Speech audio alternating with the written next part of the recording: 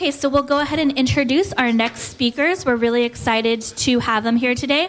We have Maggie Hart from Washington Lawyers Committee, as well as Jimmy Behrman, I hope I'm saying your name right, from Sheppard Mullin. They have been working, I'm sure many of you have seen through our announcements that have come out about the legislation that just moved through in West Virginia to provide for accessible voting via absentee ballot. So we're really excited. We've been working with them for a while on this, and they're going to briefly go through what happened, what it looked like, and what's going on. And I'm especially excited to introduce Maggie. She and I, once upon a time ago, were colleagues together at Disability Rights DC, so it's fun to be working with her again. So Maggie and Jimmy, the floor is yours. Hello. Hi, I'm Jimmy Behrman, and I'm with the law firm of Sheppard Mullin, Richter, and Hampton. We provided pro bono assistance on this case in West Virginia, a case that we thought was going to go to litigation, but that by some grit and a lot of luck ended up being we ended up being able to get a bill through the West Virginia legislature to allow for private independent voting for individuals who are blind. We're very excited about it. When I got on this case, had not really done any work on disability law. I had to rely on Maggie, who's going to tell you a little bit about the actual law behind this case, but I brought something to it, which was a knowledge of politics. So first she'll go over the law, and I'll go over the politics. Thank you. Hi, good morning, everybody. Thank you for having us. So my name is Maggie, and I'm from the Washington Lawyers Committee for Civil Rights and Urban Affairs, where I do disability rights work. And this was a really great collaboration, and we were happy to work with, ACB as well. And so what we did was we took a look at the status of the law and the right of individuals with disabilities to vote privately and independently, which includes voting privately and independently in the absentee voting process. As I'm sure you know, several states use paper ballots only in their absentee process, which are inaccessible for people with various disabilities, including people who are blind or low vision. And so, we were looking at Title II of the Americans with Disabilities Act, which prohibits public entities from excluding from participation or denying the benefits of a public program.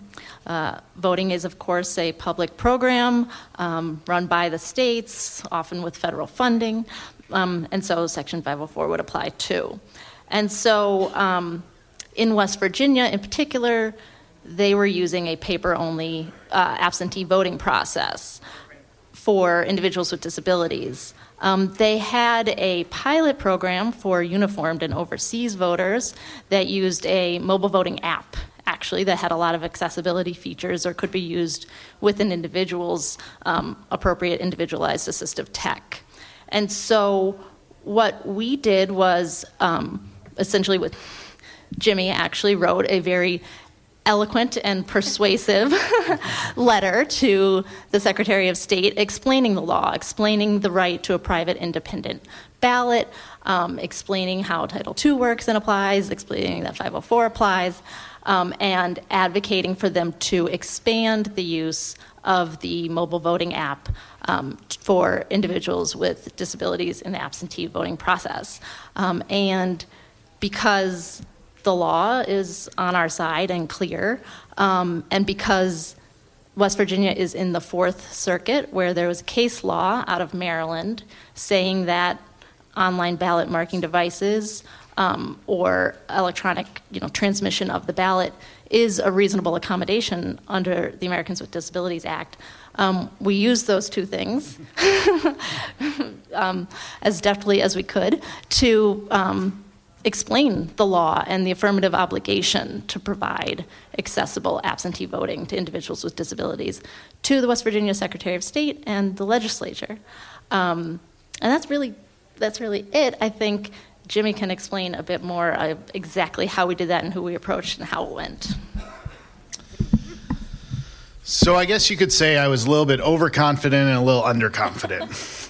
I was underconfident because even though we had West Virginia dead to rights on the law, I don't trust federal judges. And I thought even with the law being extremely clear, we still only had a 75% chance of winning, and it would take a long time with lots of appeals and everything. However, I was overconfident because I thought we had a real opportunity to work with the Secretary of State's office in West Virginia, because they appeared, even before we met with them, to be very willing partners. Mac Warner, the Secretary of State in West Virginia, is a West Point grad, and I believe his son was in the military, which is how he piloted this program to use a mobile voting app to allow overseas voters to vote. And in the pilot program, there were a number of military folks and also like Peace Corps folks and people who were just overseas who voted. Well, if they could use the app, why couldn't people who are in West Virginia use the app? And we, Maggie helped, wrote a memo that explained all this law. We drew up a complaint.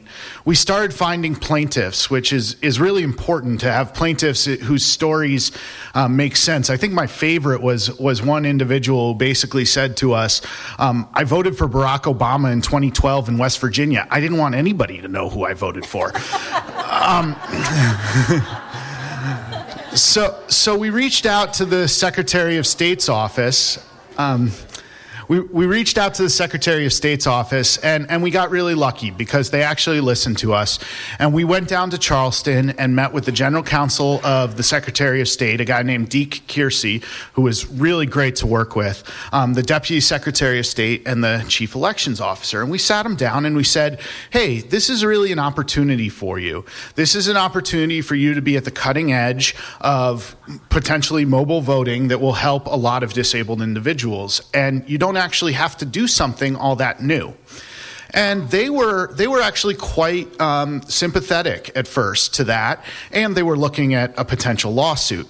And we made clear that if they didn't do something, we were going to sue them, which always helps. So we thought that meeting was great, but then, of course, we got back a letter saying essentially that the Secretary of State's office didn't think it had the power to offer this under the current election code. Under the current election code. So that's when we got the memo. The memo we wrote to them basically said, well, actually, you could do this under the current election code, and we laid out some reasons. But by the way, if you don't do this under the current election code, you're still going to get sued, and you're still going to be dead to rights under the Americans with Disabilities Act. That worked.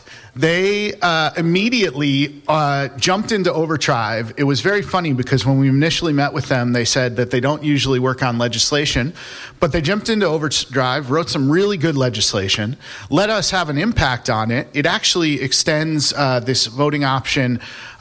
Originally, it was going to be for voters who were blind or had hand dexterity impairments, couldn't use paper, but now it's for anyone who qualifies as disabled under the Americans with Disabilities Act. And then we worked with them to shepherd this through the West Virginia legislature. Again, the real key was having great partners on the ground, but it ended up, in the end, we ended up having some funny battle lines drawn. The West Virginia governor is a Republican. Both houses of the legislature are dominated by Republicans. And in the Senate, this bill passed unanimously almost immediately. But then there were folks in the House, some Democrats in the House, who thought that this was some kind of power grab by the Secretary of State. So we explained to them that actually the Secretary of State had written this law because otherwise they were going to get sued. So it was the opposite of a power grab. So that worked as well, and we were able to get it through the House 40-0, through the Senate. The House 93-0, through the Senate 40-0, and then Jim Justice signed this bill. So I'm going to kick it back to Maggie here to talk a little bit more about where we might go from here and the state of the law right now, again. Yep. So as Jim said, Governor Justice signed this bill into law. An accessible electronic voting option should be available in the primary for voters with disabilities. As you also alluded to, we in the course of doing this, we took a look at the definition of a voter with a disability under West Virginia's law, and it was unique and extremely limited. So we did broaden it, to all individuals with a physical disability and with consistent language with the ADA, which is much further and more broad, not quite as far as I would love it to go, but we were able to do that in addition to the accessible absentee voting option. The other thing that I think was critical here and will be critical for moving forward with voting rights issues across the country is those stories on the ground and your local partners. So the third kind of partner with us, who was not able to be here today, was Disability Rights West Virginia. So the Protection and Advocacy Organization for West Virginia. They were absolutely essential in moving this bill through from the very beginning, and they helped to collect stories of people in West Virginia who would benefit from the use of an accessible ballot option. They also, attended all of these meetings with us and worked with the Secretary of State's office to get this through. As I'm sure you know, the P&As are an indispensable resource for people across the country, and we were exceedingly lucky to partner with such capable, knowledgeable advocates and attorneys down there. So many states are expanding accessible absentee voting options, and they are also expanding electronic voting options for overseas voters. I think that states that have the option of electronic balloting for overseas voters, but not for voters with disabilities, are particularly vulnerable on this issue. The fact that West Virginia had that app and had used it successfully and securely was essential for our argument. And so I think if people are interested in looking at this issue in their own state, look at what's available for overseas voters, talk to people in your state, start collecting those stories, connect with local advocates and attorneys, and I guess contact Claire and Clark, and they can kind of connect you to me, and I'd be happy to talk strategy with you in detail. Yeah. Great. Thank you so much, Maggie and Jimmy. We really appreciate it. We're running a little bit behind, but I think we can take one question if anybody has a burning question for Maggie and Jimmy. This is Chris Hunsinger from Pennsylvania, and I'm curious, why did this get limited to people with definable disabilities? Is it a volume issue, or do you think disabled people are a little bit more or a little bit less likely to break laws and try to manipulate votes? And what does the Iowa caucus issue, how badly that was managed, how will that affect other states' positions on this kind of a system? And is electronic ballot delivery any better than electronic voting? So unfortunately, the day that Jim Justice signed this bill into the law was the day of the Iowa caucuses. It's a different app. It uses blockchain technology to preserve votes and to create a different thing that cannot be changed and can be used for auditing later. It actually kind of has nothing to do with the Iowa caucus app. But yes, that is absolutely a challenge. And the challenge we have right now is that there obviously is an extreme amount of concern about election security. I remember when we were first meeting with Jim Dixon talking about this case, and he joked to us, he said, election security, the original election insecurity was stuffing ballots into a box. So being able to fill out a paper ballot is no help for us and no help for our community. And that, I think, still rings true. And we still will want to make that argument across the state levels. Now, to your point about ballot delivery versus is actually voting the ballot on an app. So the original case that we use, this case out of Maryland, in Maryland they have something called an online ballot marking tool.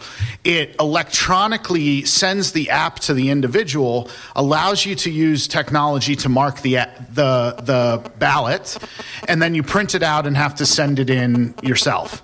Now, obviously, that presents another additional step that is harder for individuals who want to vote independently and privately that way. You have to fold up your ballot, you have to have a printer, you have to get a stamp. But the thing is that remains 100% necessary in the Fourth Circuit under the case law. They can't get around that. And so West Virginia, we think, has a real opportunity to use this mobile voting app situation. But even if security concerns grow too much, there is always a fallback of an electronic ballot marking tool that simply electronically transmits the ballot. So either way, we think that we're expanding access to this type of voting. Great. Thank you so much, Maggie and Jimmy. This has been a great partnership. Just to let you guys know, Maggie and Jimmy will be sticking around for lunch, so if you guys have any questions, they will be here. I also just want to thank the Washington Lawyers Committee. They've worked with ACB for years now on many issues and will continue to do so. And one of their other attorneys will actually be speaking later today. So thank you so much to the Washington Lawyers Committee.